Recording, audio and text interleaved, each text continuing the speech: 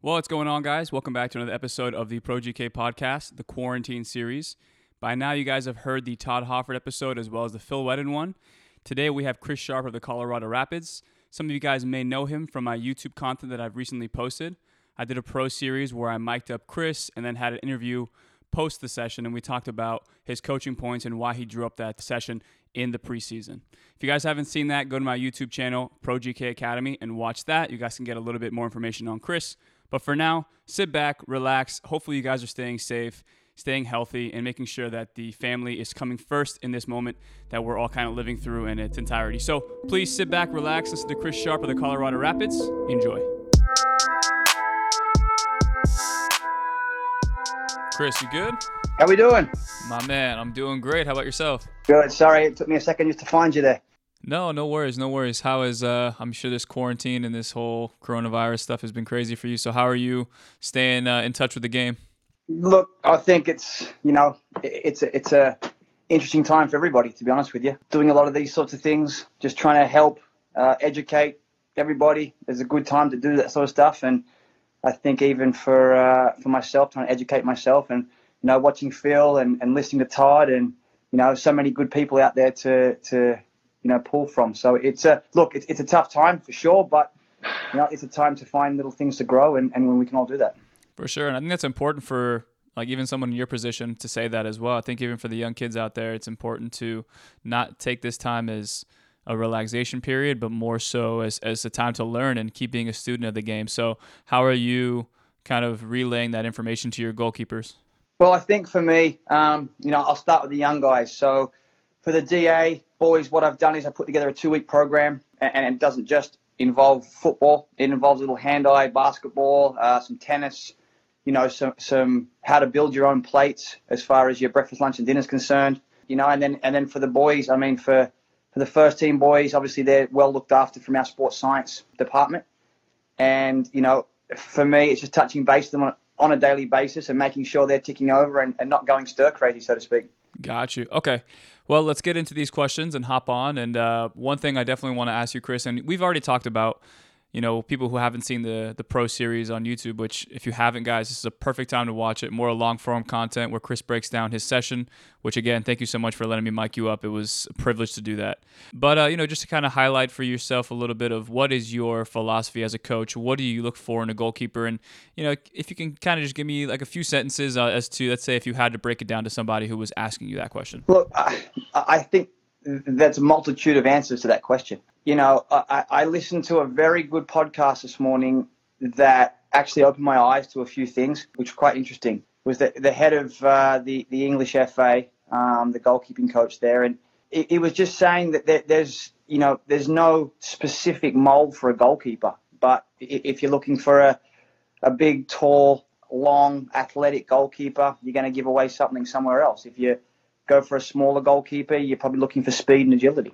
I think for me, there's a happy medium in there somewhere. As someone who is, agile and quick and, has the range both laterally and aerially to cover what you need, is comfortable with their feet, especially in today's game. And I think for me, above all else, they're consistent. I think that's probably the number one priority. They're a consistent figure in a daily basis on the training field and in a locker room, and they take that to the weekend games. And again, I think consistency at the highest level builds, you can go in a multitude of different facets there as far as size and athleticism and speed and technical ability and your feet and stuff like that. So I don't think there's actually one specific right answer. I think everyone's going to have a different thought process to it, but for me, it's a happy medium, somewhere in there where they are consistent on a daily basis and offering the group what we need to do to win football games.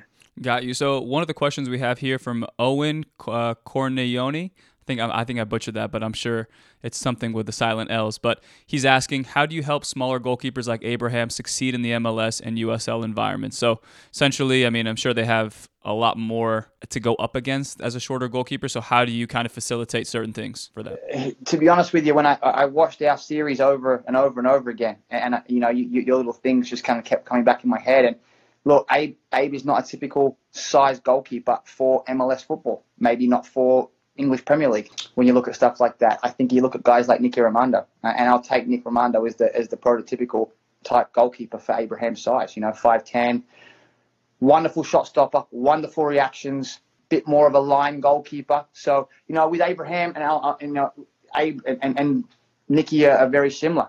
Nicky's feet were probably the best that MLS has ever seen over the course of time. So what he lacked there for height and probably his range, both in the air and the top corners, so to speak, he made up for in his agility, his ability to react, his ability to start attacks with his feet. I think for me, for Abraham, at about 14 years old, I realized he wasn't going to be a very big goalkeeper. So we kind of made that adjustment to him, say, look, you're not going to be a kid who's going to be coming for crosses. That's just not your game. So we're going to start working on turning out, getting yourself set and working from the line. And he's mastered that at his young age. Obviously a long way to go, but, he's mastered that kind of thought process, so to speak. But I think the smaller goalkeepers, the lads who aren't going to be that physically demanding and dominant, that they have to find that niche area that's going to help them. And for Nicky, it was wonderful distribution, ability to start the attacks from the back, wonderful shot stopper, wonderful organizer, played pretty high off his line when the team was high up the field, so he was sweeping in behind, but was a little bit of a deeper goalkeeper in his box as far as, shot stopping and reactions were concerned. And that's the same with Abraham. He has to look at that and go, okay. So for me, for those smaller goalkeepers, just finding exactly the area they need to be in and can be super, super successful at that as well.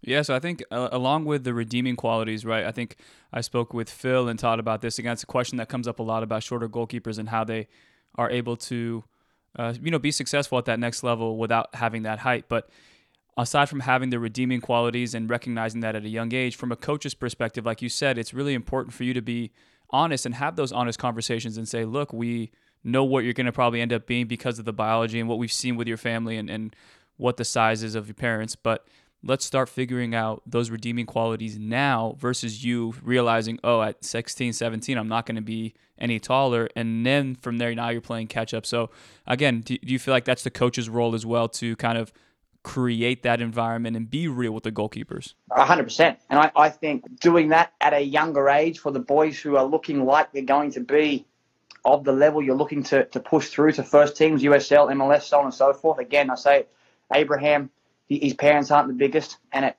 15 years old, we kind of had to begin to mold him in the shape that I wanted him to get to, thinking, okay, he does have the ability here. He has the raw ability to be very, very good and very successful. Now look, Abraham, you take him and put him in Liga MX, and you got their prototypical goalkeeper. Very good with the feet, very quick, great reactions, closing down speed. And I said to Abraham in the off-season in 2019 going to 2020, you have to come back the fittest and quickest goalkeeper, bar none. I think in the preseason testing, he was the fourth quickest player in the team. Whoa. So if you look at the ability to adjust his game to what we were looking for, he did that very, very well. Now, look, he's got a long way to go. He's super young, but he understands the goalkeeper that he needs to be successful at the higher levels. Perfect. Okay, so I have a question here from 20 Road Warrior 21. He says, what tips do you have for goalkeepers trying to work on their positioning? So maybe solo training or even for goalkeeper coaches, how do you help goalkeepers apply that and have that translate to the game? Right. I think, look, again, it's a multifaceted answer. I think working on your own positioning is not the easiest thing in the world because you need to have things around you if you're going to give it some sort of a game-like feel. As much as we can for our goalkeepers, especially in the first team and the development academy type guys, and even down through our youth club, we try and set up things where in groups, whether it's groups of 4, 5, 6, 7, 8, 10, doesn't matter, we're using the non-working goalkeepers to be and set up game-like scenarios so the goalkeepers are actually getting reps in those, positional areas, so to speak. A lot of the times those guys don't have the ability to jump in with the teams and do the positional work like you would see on the weekend, especially in youth goalkeeping, because you take them away from their teams at the time and start doing, the goalkeeping work. And I think for me, finding ways to create game-like situations that allow the lads to see and the girls to see those moments to work on their positioning and then replicating it and then repeating them and constantly repeating them. As you say, just like anything else, dribbling and passing and everything else for field players, I think for the goalkeepers, it's trying to find in our training sessions the ability to replicate game-like situations, whether it's playing higher up your line, whether it's angle play, positioning, whether it's the distance behind the back four and you're using, half the field to create a back four and a goalkeeper and balls in behind, or, positioning on crosses or so on and so forth. But really, rather than just setting up shots and putting goalkeepers where they need to be, pulling them out of position, and then allowing them to find their positions with the use of the other goalkeepers in the training group. I would say that's a great point for goalkeeper coaches as well. Just understanding that some clubs, they throw you 15, let's say 10, 15 goalkeepers, and you're trying to figure out how to utilize all of them without having them get bored or that lose interest or lose rhythm and flow. But like you said, it's important to find ways to put them in positions that they're forcing the goalkeeper to make those decisions out of position, in position. So at least now they're also helping the goalkeeper, but also, being used in the drill. So, okay, let's see. We have one right here. Chris, what is your favorite topic to teach? That's a really good question. My favorite topic to teach is probably crosses. I'm a big advocate. In the goalkeeping world, I think for goalkeepers in general, there's two things that are probably the hardest thing to master, and that is distribution, long and short, and the ability to come for crosses in traffic. You look across the broad spectrum of goalkeepers, everyone can save shots. Good technique, bad technique, it doesn't matter. People can keep the ball at the back of the net. I think people have the ability to close space down and be big and be brave in certain moments. But I think for me, every young goalkeeper's fear is coming for crosses in traffic, and the decision to punch, the decision to catch, the decision to jump off 2 feet, 1 foot, getting the positioning of the feet right, the timing of the feet right. So for me, I really enjoy that aspect of the game. I think there's so many different ways to do it and teach it, especially from, now we look at the first team boys. You used to go down the sideline and knock crosses in from the corner flag and the sideline, the 6-yard box, the sideline, the penalty spot.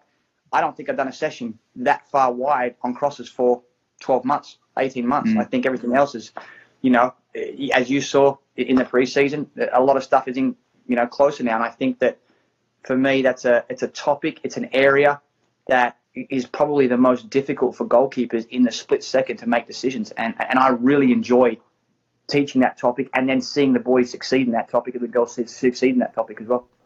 I love your answer there, because I think that's the biggest point of my emphasis as well, is that you can find anybody across the world, not anybody, but people who are going to be chosen for those ODP or for the national team. And those goalkeepers naturally are shot stoppers and they're good at keeping the ball out of the net.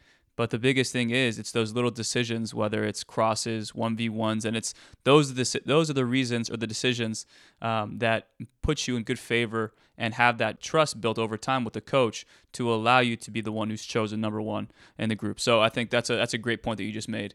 Okay, I have one right here. It's been asked twice now, but by two different people. But I'm going to get to Aldo here, Aldo.Feria, and he says, Chris, any word of advice or motivation for 2020 seniors whose season was just put on pause? Great question.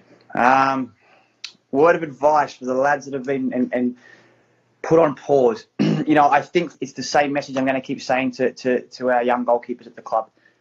You got to put your head down. You got to keep working. This is not a time right now, and I know it's a difficult time for everybody. It's an unknown time for everybody and very uncharted waters for people in general. But I think for me, finding a way to putting your head down right now, better yourself in all aspects, whether it's your habits at home, your habits eating, your habits sleeping.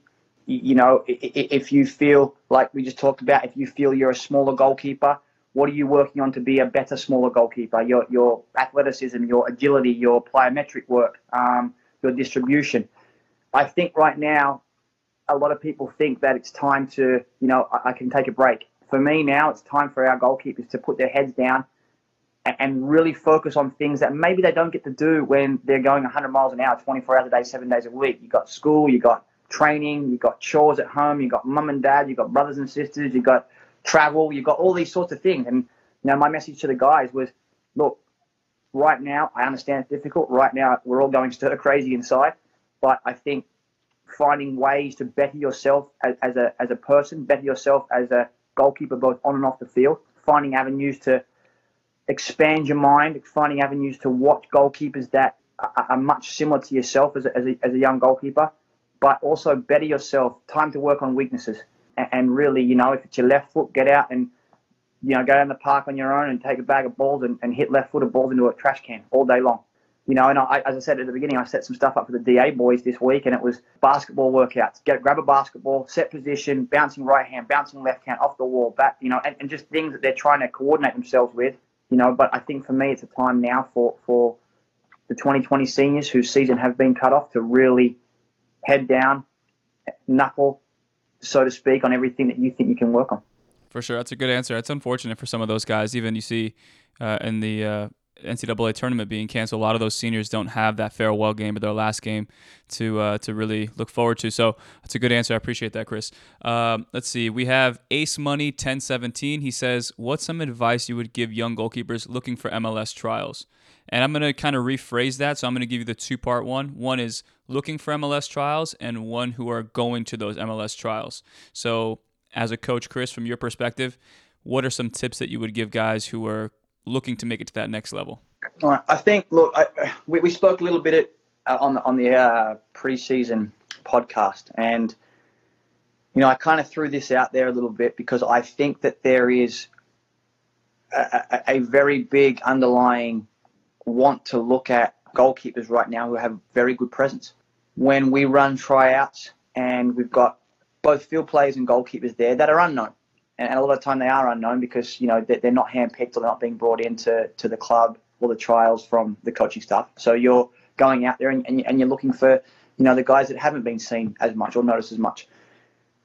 Your presence, the way you carry yourself, the way you hold yourself in the warm-up, the way you walk in to shake the coach's hand, the way you sign up on the paper, from the moment you step on the field, how you carry yourself is going to get that first look from the coaching staff.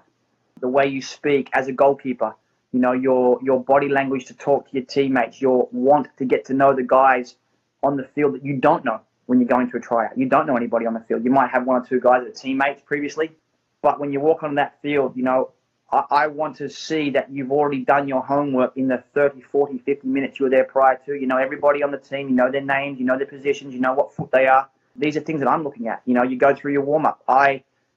Personally, for me, when I go and watch college goalkeepers, I'm looking at them for MLS. I'm there an hour before the game.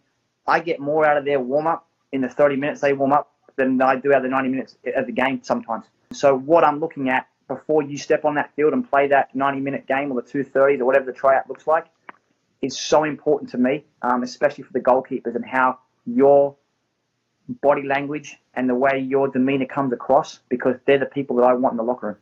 For sure. I think that's also a big point for younger goalkeepers as well. Like, there's always somebody watching. And if you have aspirations to get to that next level, like we talked about earlier in this episode, is making sure that you set that foundation and understanding of what you want from yourself and what you want to get to, the level you want to get to, and then start reverse engineering, like Phil said yesterday. Figure out what the end goal is, and then work backwards and figure out. So if you want to be a professional goalkeeper or Division I goalkeeper, go watch these goalkeepers that are warming up and see their demeanor, like you said, their mannerisms, how they act and how they carry themselves. And from there, start trying to not mimic it, but try and figure out a way to adopt some of those pieces. So we have a question here from Phil Wedden. He says, Chris, I was lucky enough to be with you in Colorado. You have developed a great training culture in your academy. Can you help the coaches by explaining how you develop that culture over time? Phil, how you doing? We need to catch up. Fantastic podcast the other night too, mate. Really enjoyed listening to it. Look, Phil, I was lucky enough to have Phil in our MLS Pro course as my mentor. Wonderful man. And something for me, again, Omar, that you and I spoke about in the preseason. I think it was a process. Building the culture at the club has been a process. It doesn't happen overnight. But what I found way back when I started here was that, the goalkeepers were kind of the ones just pushed to the side. Okay, you go and have the corner, you have the 10 by 10 yards, and you wait till we call you over here, and we may use you, we may not. So I think for me, it was a number of things. Number one was finding, the help that I needed from my assistant coaches and the people that needed to buy into what I was looking to do. And I was fortunate enough to find some wonderful coaching staffs, across the years, and PJ and Andy Curran and Jeff Olick and Brandon Bumpus and all the guys that have been wonderful out there to buy into the culture that we're looking for at the club. And then it is then putting together your curriculums and your processes and your tryout processes, and then building something that kids and young goalkeepers can actually hold on to and know they're going to be looked after. And then it goes from one night a week to goalkeeping training, and you're pushing for 2 nights a week for every goalkeeper at the club, and you're pushing for 3 nights a week. Over the course of time, it's a process. And before you know it, 5, 6, 7 years in, we had a culture where we were getting kids to a point at tryouts where we had to push kids away because we didn't have enough teams for goalkeepers. So I think, to answer your question, Phil, as a whole, it is a process. It's a long process. But I think as a director, putting the people around you that you trust, the coaching staff around you that you can trust, that can deliver the curriculums and deliver your thoughts and ideas the way you see it, and then having the buy-in from those guys that are as passionate as you towards the young goalkeepers, men and women, and really then just creating a safe environment for them to come to and want to learn and want to get better and know they can come to training every night and put their head down and strive for something. And then within the sessions, make it competitive. Make the goalkeepers compete. And then, before you know it, you have culture. You have the kids helping each other out. You have the older boys and girls coming down to help the younger boys and girls. It's a process. But there's so much within that process to get it to where it needs to be, and be patient with it. I think that's a really good answer. And I think so that the culture aspect is being set, but I kind of want to follow up. Normally I'll read the next question, but since we're on this topic, and I think it's a fascinating topic when it comes to the coaching philosophy. And for you, did you finish playing and did you feel like, okay, all the information that I've acquired and accumulated since I was 15 at Blackburn up until now, I forget, you're 32 when you started the academy, or when you were? I was late 20s when I started both core and at the DA. Okay, so in that moment, let's say late 20s, by no means would I say you're refined at that point, correct? Is that safe in saying? So where are you now compared to where you were then? And again, can you just elaborate again about that process? Look, I think for me, again, it came about, I was playing at the Rapids and the DA in the US just started. I happened to land in America at the same time the DA started up, and they needed a goalkeeping coach. And I had an interest in wanting to do it. I've had some wonderful goalkeeping coaches over the years and some very big mentors. And it's taking a little bit of everything that I've learned, good and bad, over the years, and trying to create my own thought process on how goalkeeping is and is evolving. I think one of my dear friends and one of the ex-head coaches I work for, Pablo Mastroianni, said it best. You don't know everything up until the point you stop playing, and that's when you feel like you know everything. For me, I stopped playing at a young age. I got offered the opportunity to be the goalkeeping coach at the Rapids at 31 years old. So that was my time to switch gears a little bit.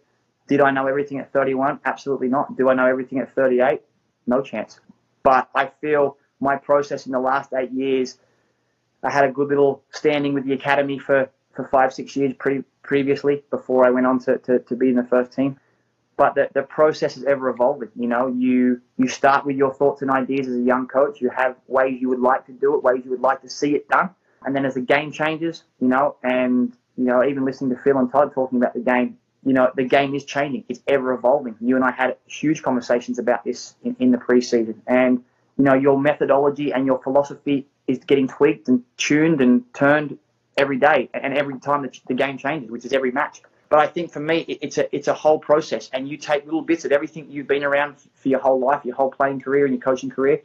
You take a little bit of yourself that you really, pieces that you loved about the way you treated people, the way you treated goalkeepers, the way you were treated, as a goalkeeper, whether it was a 1 or 2 or 3, and then try and find that happy medium in the middle and a way to develop your philosophy and then deliver it. And I think for me, the deliverance of your philosophy and your methodology is the biggest part of it all.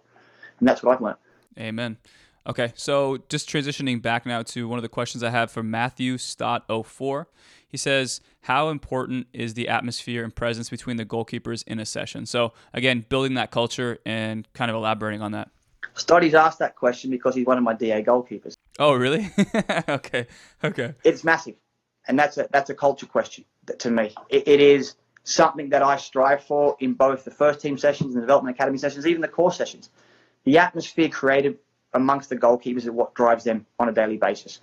If you have a flat, dead session and you're the one as a coach pushing the atmosphere, and there's going to be days where you need to do that and you need to add to the atmosphere. But I'm a big preacher, and going back to Phil's question about culture, I'm a big preacher that the guys and girls have to create their own atmosphere within the session, because there's going to be days when they walk out in the football field and they feel like $1 million and the 10 people in front of them don't. And you're going to have to find ways to get that group, that team, those 10 people in front of you going. And if you can do that on a nightly basis, a daily basis in training, you're going to find that far easier come weekends and game days. But, to answer Matt's question, for me personally, an atmosphere in a training session, especially at a young age, is everything. You learn leadership, you learn ways to conduct yourself, you learn ways to help your peers, you learn ways to create and take criticism and offer criticism in positive ways. And I think for me, both at the highest levels and in the younger age groups, atmosphere in a training session is huge. Got you. Okay, so I think we kind of covered this a little bit earlier, but from Jackson Cook 345 and then Clamser Harry, they're both asking what are some things you look for in a young goalkeeper who could possibly go pro. And the other question is very similar: is what is the biggest aspect of the game that you look for from younger goalkeepers? So I guess younger goalkeepers who are trying to go pro, if you can give me, let's say, small answer for that one. It doesn't have to be specific. 3-4 points, but it could be as many as you need. I think, character and personality is a big one at a young age. Technical ability, building the technical ability over time are things that, goalkeeping coaches can do. And I think are all, at a good level, are all very comfortable doing. What you can't give young humans is character and personality. You have it or you don't. So to answer that question wholeheartedly, I think at young age, when I'm looking for goalkeepers, what kind of character, what kind of personalities they have early, and then obviously you're looking at the physical attributes, the ability, the athleticism, the coordination.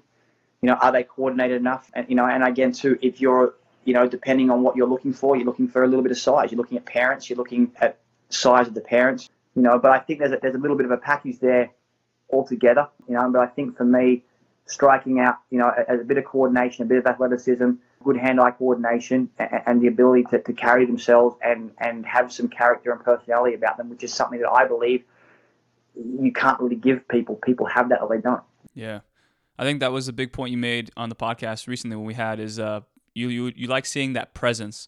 And again, that presence can't be taught. And I think, again, I refer back to Tim Dittmer. He was talking to us on the podcast and he was saying that, when you have certain ingredients to make a cake and you want to make a chocolate cake, you have to put chocolate in the mix to get the chocolate, right? Same thing with goalkeepers and goalkeeper coaches. If you want your goalkeepers to have that presence, or if you want them to be loud on the field, commanding, a very good communicator, you need to allow that to be facilitated in training so that they're seeing it every single day and they're building that presence. So that's a good point for them. I really appreciate that one.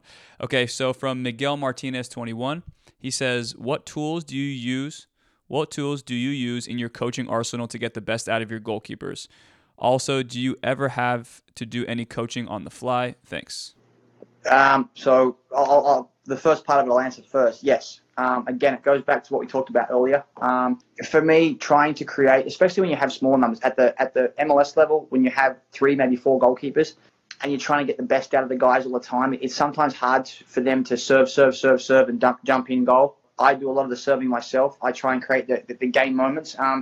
The tools that I like to use are things like, the blow-up mannequins, the plastic mannequins. I use traffic cones for deflections and things in eye-line. You guys saw on the Pro Series, the deflector, the Pro Deflect. Obviously, ladders, cones, flat discs, things like that to help with the handling and the activation 1 and 2 pieces as well. I use small goals, big goals, and the distribution piece of it. I use poles, half size, full size. But I think the more so the things are adding stuff in when you get a little bit creative, like when we're doing the crossing. I have the hitting pads like the NFL players use. So when the guys are going up, they get hit. I use the Swiss balls a lot to create, just a little bit of traffic around them. But I think, again, especially for me, using dummies, the big blow-up dummies and the plastic mannequins in certain areas as well for deflection stuff, just trying to create things where goalkeepers are seeing things in eye line. It's very rare these days that the goalkeeper's bearing down the forward with nothing in front of them. So, I think it's depending on the topic, depending on what we're trying to achieve on the day, but there is, good resources for props and tools there to help you aid in your session and get what you're looking to achieve out of it. Got it. Okay. Jeff Redinger, Jeff the keeper, good friend of mine. He's a Division I goalkeeper coach at Cal Baptist, and he is saying, when looking at goalkeepers coming from college, what do you find that most need to work on in order to make it to the next level? So I think for any goalkeeper coach that's in the college ranks, in the college level, that's trying to, let's say in their spring season when they have more time with their goalkeepers, trying to fine-tune certain characteristics and aspects about their goalkeeper's game, what should they try to refine to get them to that next level? I think for me, it's quite an easy answer. It goes back to what we talked about before. Most good college goalkeepers that you're actually looking at to get the pro game are good shot stoppers. You know, they're all athletic, they're all of good size, but again, it's the niche moments that really set them apart. You know, it's the ability to control tempos of games, it's the ability to understand what the team is being asked of in their build-up, you know, and how they're playing in their structure. You know, again, it goes back to me. I can teach technique and we can teach the ability to strike a nice ball and pass a nice ball and receive a nice ball and so on and so forth. But when I'm going to watch the lads play in the college games, and then, you know, if we bring them in or we draft them, it's going to be the ability to understand the moments of the game, understand what's being asked of the game, understanding what the team's trying to achieve during the game. Are they seeing the moments to break lines with their feet? Are they playing high off their line to cover the space behind? Just all the little intangible things that maybe sometimes you can't teach in training sessions, but the boys are good enough to either have it or they don't. You know, but those are the moments, and you can.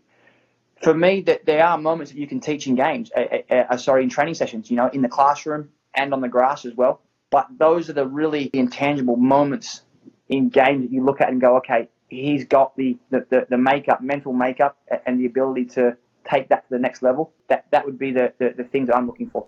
That is such a good answer. Like I was going to say intangibles, and I think that is that's a word that should be used more.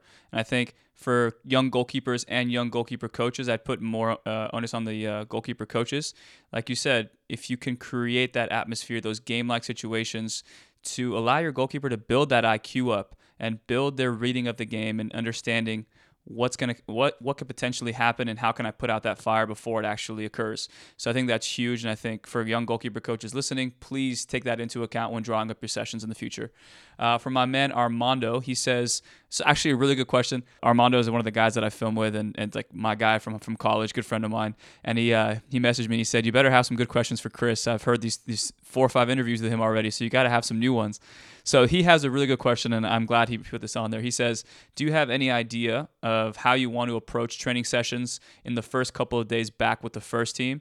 Do you have any specific priorities that you want to work on right away after this whole virus? Yeah, great. Look, for me, it's a wonderful, wonderful question, and it's a question, to be honest with you, that I know Phil and I know Todd and I know Paulie and I know everyone's going through right now, because it's a little bit unknown of how long we're going to be off before we can start doing stuff again.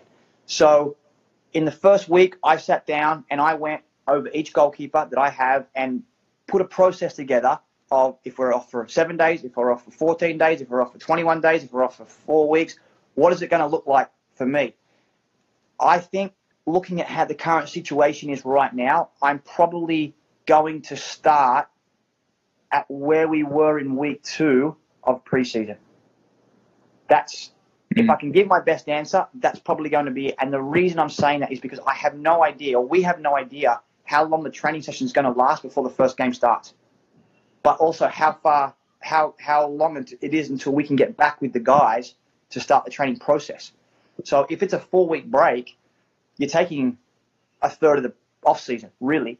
So I've got to kind of put that in perspective. Now the guys have gone through a preseason, they've played 2 games.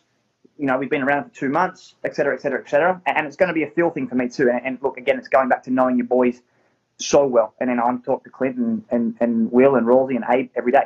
I talk to our sports science guys. I know exactly what's going on. We have apps. We have all that sort of stuff. So I know where they're at. I know they're itching to get back on the field. But it's just going to be a matter of how long we are off before, and knowing what we have from the start date back on the field until we back to playing our first game.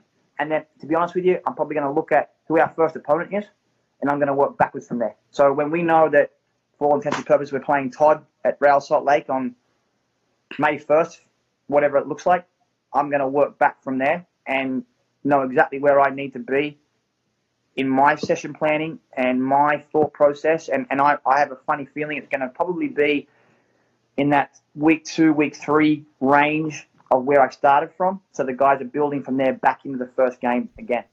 Got it. Okay. I'm going to kind of remix that question back and throw it back at you with, let's say you're coming back from an injury, or you're coming back from into preseason like you were with the guys.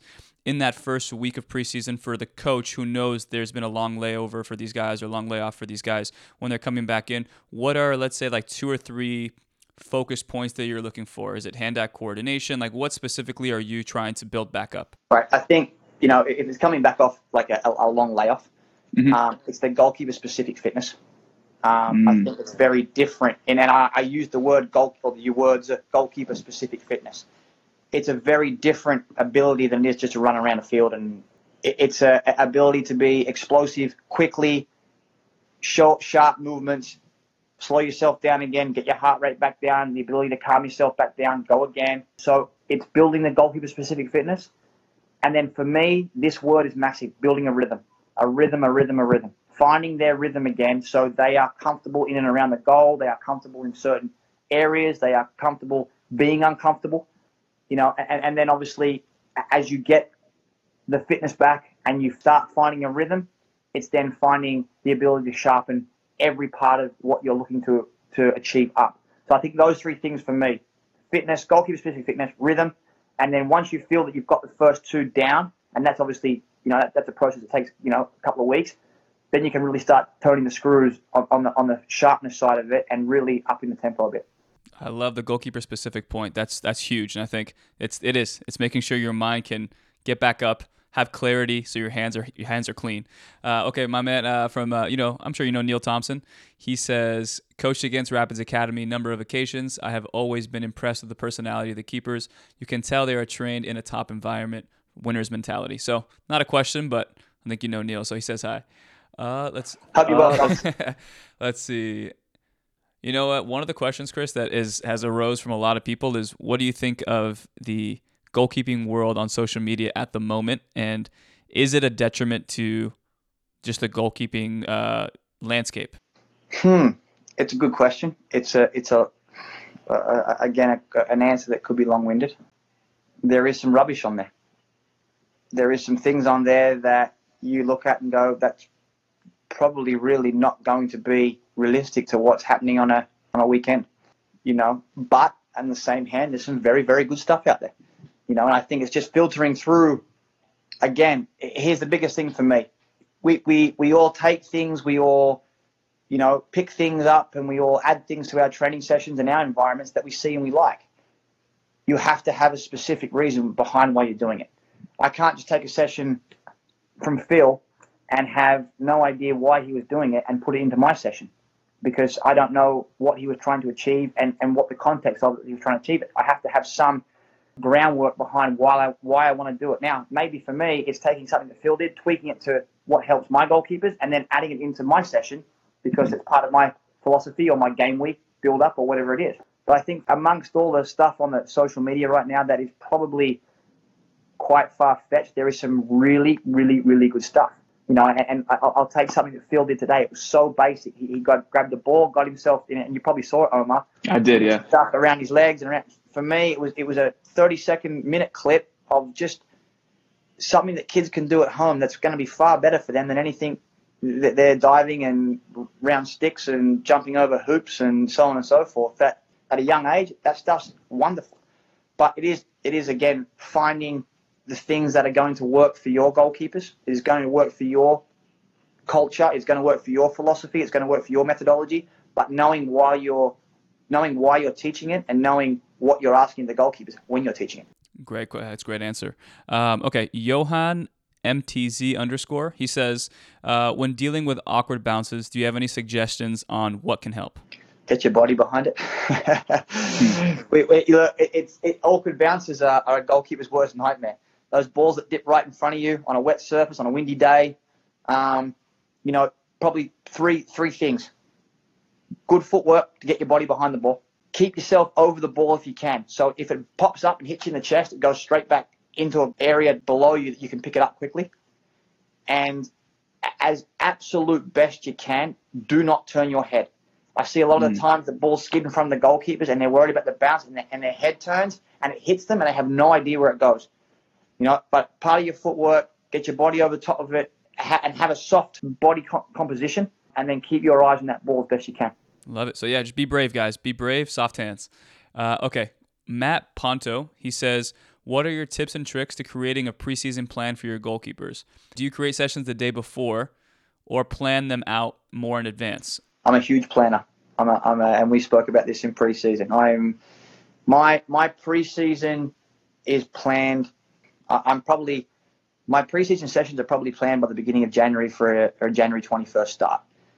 But it starts from first game and works its way back to the start. I never go the other way around. I never go from day 1 to day 36. I go from match day 1 all the way back to the start and basically periodize my weeks first, know what I need to get from, and look at the games, especially in the preseason. Are we playing Saturday, Wednesday, Saturday? What are the goalkeepers going to need to get during the week as far as the minutes are concerned? And then obviously working my sessions around that. But I'm a huge planner. I won't plan during the season. I won't plan the following week's sessions until that week that I'm in and the game that I'm in is up. I don't want to be thinking about, Houston Dynamo when we're playing Vancouver. But my week will work back from the game on Saturday and what the goalkeepers need to achieve during the week. Now, the weeks look different. If the number 1 plays on Saturday and we're training on Monday, usually Monday and Tuesday are my days to really work the 2 or the 3 and the young goalkeeper as the academy kid to get them where they need to be. And then, Tuesday, Wednesday, Thursday, we're looking at what we're going to be seeing on the weekend. So really for me, I usually spend my Saturday mornings pre-game and my Sundays looking at the game we're playing the following week and planning from match day -1, 2, 3, my sessions from there. All right. That's really important and very useful for either academy coaches or goalkeeper coaches that are trying to plan out their sessions throughout the week. So thank you for that one, Chris. Cristo Gallaso 01, he says, to you, Chris, does height really matter and how important is size to you? So, up to you to kind of decide for that one. The height matters depending on the goalkeeper you have. So, again, I'll go back to Abraham and Nicky Raimondo. Like, Nick Raimondo, for me, is probably the best goalkeeper that's played in the MLS. He was not a big man. He was a man that knew his goalkeeping inside and out, upside down. He knew himself. He knew how he wanted to play, and he mastered the way he wanted to play. To me, and again, it goes back to what I was saying at the beginning about Tim Dittner. I listened to his stuff this morning, and he was talking about the goalkeeper's DNA, and I know Phil knows this really well. They did not put a size on the goalkeeper DNA. They put 12 to 20 intangibles that they wanted in the goalkeeper, and size was not one of them. So does size really matter to me? Not really, but you have to be good at everything else if you're going to be a smaller goalkeeper. You have to be good at everything else if you're going to be a very big goalkeeper. Because, again, it goes back to my answer before. Somewhere in the middle for me is my perfect goalkeeper. But if you have mastered what you're trying to achieve and you know yourself as a goalkeeper and you know what's going to work for you as a goalkeeper, obviously you want to be a little bit bigger because it helps you cover the goal, 100%. But if you can master the art like Nicky Raimondo did, then does size really matter at the highest level? I think Nick Raimondo, I think John Bush have proved that, it doesn't need to be. Agreed. Craig Alston, he says, it's actually one of my favorite questions, probably the best one of the group here. It says, how do you handle mixed ability groups if unable to group by ability? Great question. And Omar, I'll tell you this, he's one of my coaches. Oh, really? I mean, I read that. I didn't even know. I was like, whoa, that's actually a really good question. It's a great question. And it's a very difficult thing to do. Mixed ability groups, I think for me, it's an answer that I learned early in my coaching career. You always work to the top goalkeeper in the group. You never work to the one that you feel is the lower of the ability. Work with the top goalkeeper, because if you're putting on the session to the highest ability goalkeeper in the group, the rest of the group will catch up. Now, you're going to have some frustrated goalkeepers in that group. Yeah, sure. But you're also going to have some frustrated goalkeepers in the group if you work towards the lower ability kids. But I think that there's two sides to that for me. It is plan your session and work your session to the highest level ability, because you'll find that the top half, the middle third of the kids, or the top third, the middle third will kind of catch themselves up. The bottom third will get better quicker because they'll need to try and hang with those top group. But also, too, it goes back to something that we talked about in preseason. know how to talk to the goalkeepers on the fly. Don't be stopping the session so let's say you've got a group of 10 kids and the bottom 3 are quite a ways behind the top 7. Mm-hmm. You don't want to keep stopping it for those bottom 3 all the time and the top 7 are getting frustrated. Have the ability to be able to coach on the fly. So I'm serving the one coming in through the cones for the volley, for all intents and purposes, whilst I'm giving the information to the young, lady or man that's just ducking off to the back of the line. To me, the ability to coach on the fly is huge in those scenarios because it allows you to give information whilst you're keeping the rhythm of the session going and whilst you're keeping everybody happy as well. That's a great answer. Next one here, which is actually a good one as well, from Evan Bierman. He says, when watching film, either yours or a pro game, what should you be looking for in the goalkeeper's game? So I'm going to kind of rephrase that, and I think what he's trying to get out of it is from a coach's perspective, when you're watching someone's film that's being sent to you, what are you looking for and how are you able to kind of see where their ability lands? Yeah, I think, look, a lot of the times, we get sent a lot of video for goalkeepers, especially in that kind of that late DA age that are looking to jump into a pro environment or coming into the DA. Looking at a young goalkeeper on a video is quite different to looking at an already senior pro because you're looking for completely different things, to be honest with you. And I'll use a younger goalkeeper, for example. When I'm getting the goalkeepers for the 14s, 15s, 16s, 17s, and I'm looking at them, I'm looking at the way they move, I'm looking at their starting positions, which sometimes is not easy on video because the video moves with the ball and you can't see their starting positions. I'm looking at their ability to control the guys in front of them or girls in front of them, looking at what they're seeing in the game. So, back pass is played in or ball comes over the top, they collect the ball. What is the next pass? What are they seeing next? Are they giving it to the centre-back with no thought and the centre-back gets done? Are they faking to give it to the outside back, which pushes the striker away, which rolls underneath? I'm just looking for those intangibles that are so important to me in the next level rather than just keeping the ball at the back of the net. There's another process to the whole thing as well. And I think for me, then you jump to the pro environment, they're usually coming in because they have those intangibles. So now I'm looking at, they're at that moment, I'm looking at them because they are probably good enough to be there. Now, how are they doing everything else?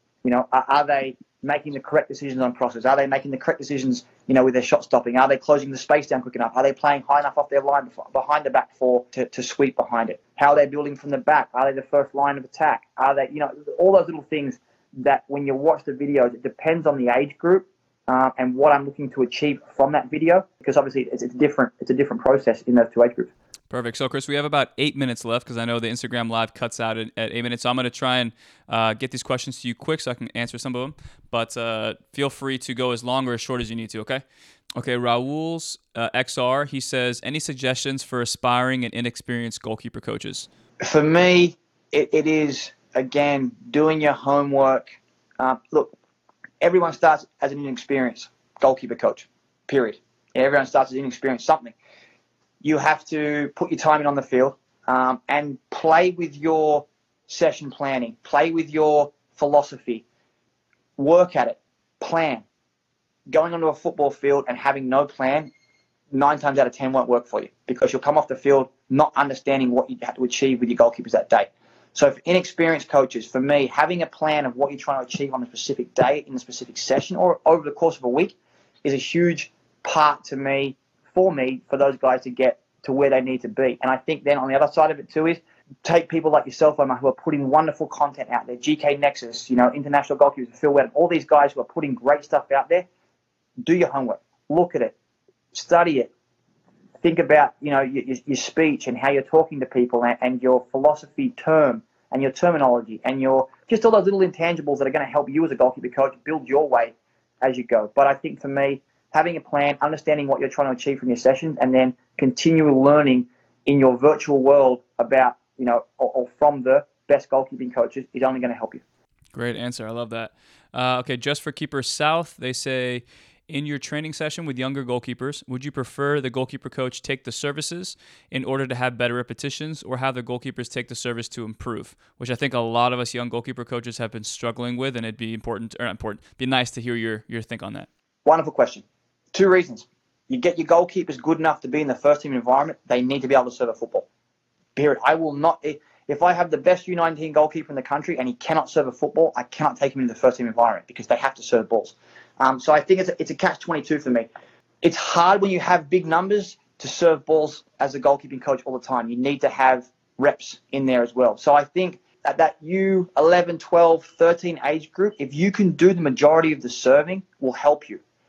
But at that age group, 13, 14, 15, you need to start adding into where they can volley a ball well, they can inside foot a ball to a low dive, they can hit a volley to a collapse dive, they can hit a cross in. When you're, again, going back to working on positional stuff, when you're doing stuff like cutbacks or angled shots, they need to be able to serve balls, and it is a huge part of my sessions and my DA boys and my first team boys. That is critical. If the session is going to run smoothly and we are going to achieve in the session, those young men and women need to be able to serve footballs, but you have to find the right time. I know it's not easy when you're in big groups to have service from those young kids, but there needs to be a balance where you start to introduce that. Maybe it's a volley at the beginning of the sessions. Maybe they're doing insteps for a front smother, but you've got to start slowly producing that for them so they can start getting used to it as well. All right. Okay, we got real quick. I'm going to give you about 30 seconds here, Chris. Just give me a little bit of what's going on in your life right now. Do you have anything that's coming out soon, or you want to plug anything before, just in case we get disconnected because things run out? Look, everything going on in my life right now is just head down, working hard towards, when we're back on the field. I don't really have a whole lot coming out. If I get the chance to, I will. On our Core Goalkeeper Academy site, I'll keep adding, content as best I can. And then for me, guys, everybody out there, keep taking the stuff that Omar's putting out. Keep taking the stuff that Phil's putting out. It is fantastic, guys. So just keep watching for it. And again, for me, guys, Core Goalkeeper Academy, or you can hit me up on here. Just DM me if you have questions, and it's great. Throw questions at me, and I'll answer them as quick as I possibly can. I love to answer the questions from you guys, so please do. Awesome. Okay, I have one more question here from Armando, which I love. Again, I love this question. He says, as an MLS goalkeeper, can you walk us through some of the things that you key into on game day, and what type of feedback are you giving to your goalkeepers on the game day? Right. I think for me, and I'll try and be quick here because I know I'm running out of time, Omar, but at that level, Tim, Clint, Zach McMath, Will Yarbrough, Andre Rules, all these guys, they have their process. They have their process from the moment they wake up to the moment they walk in their dressing room. All I'm trying to do for them on the game day is, educate them and give them reminders about the team we're facing and the players that they're going to be seeing, left-footed, right-footed, shoots from distance, angles, cuts inside, whatever it looks like, penalties, giving them the information on the penalties as best we can, the video and all that stuff. And then as soon as we walk out in the field, it is just finding their rhythm. It is making sure that, for me, my service is on from minute one, making sure that the number 2 service is on from minute one, making sure the number 2's had a good warm-up with me prior to the number 1 coming out. But again, it is making sure that the number 1, the goalkeeper that's playing, is in a great rhythm from the time they walk on the field to the time their warm-up stops, and just prior to walking on to match starting. All right, so this might end right now, but Chris, one word that allows you, or what's one word that defines what you look for in a starting goalkeeper? Your first choice. Like, what do you look for from them? That's like the biggest point of emphasis. Consistency. You've got to be consistent, and that is keeping the ball at the back of the net and understanding what the team, the head coach is asking for the group, and then just from that moment, finding ways to make big saves, finding ways to win your team games, finding ways to get your team points, and doing it at a consistent level day in and day out. All right, Core GK just commented, there are several goalkeeping brands to choose from. What's your goalkeeper glove brands? What's your favorite? For Chris, you're the man. Guys, Core GK. Chris, you're the man. Thank you so much, guys. If you haven't seen Chris Sharp on my YouTube channel, go watch. There's 2 episodes you guys can watch. He's mic'd up. Great access. Chris, amazing. Thank you so much for coming on, and we'll hopefully talk soon. Thanks, Omar. Appreciate it, guys. Thanks very much, everybody. Take care.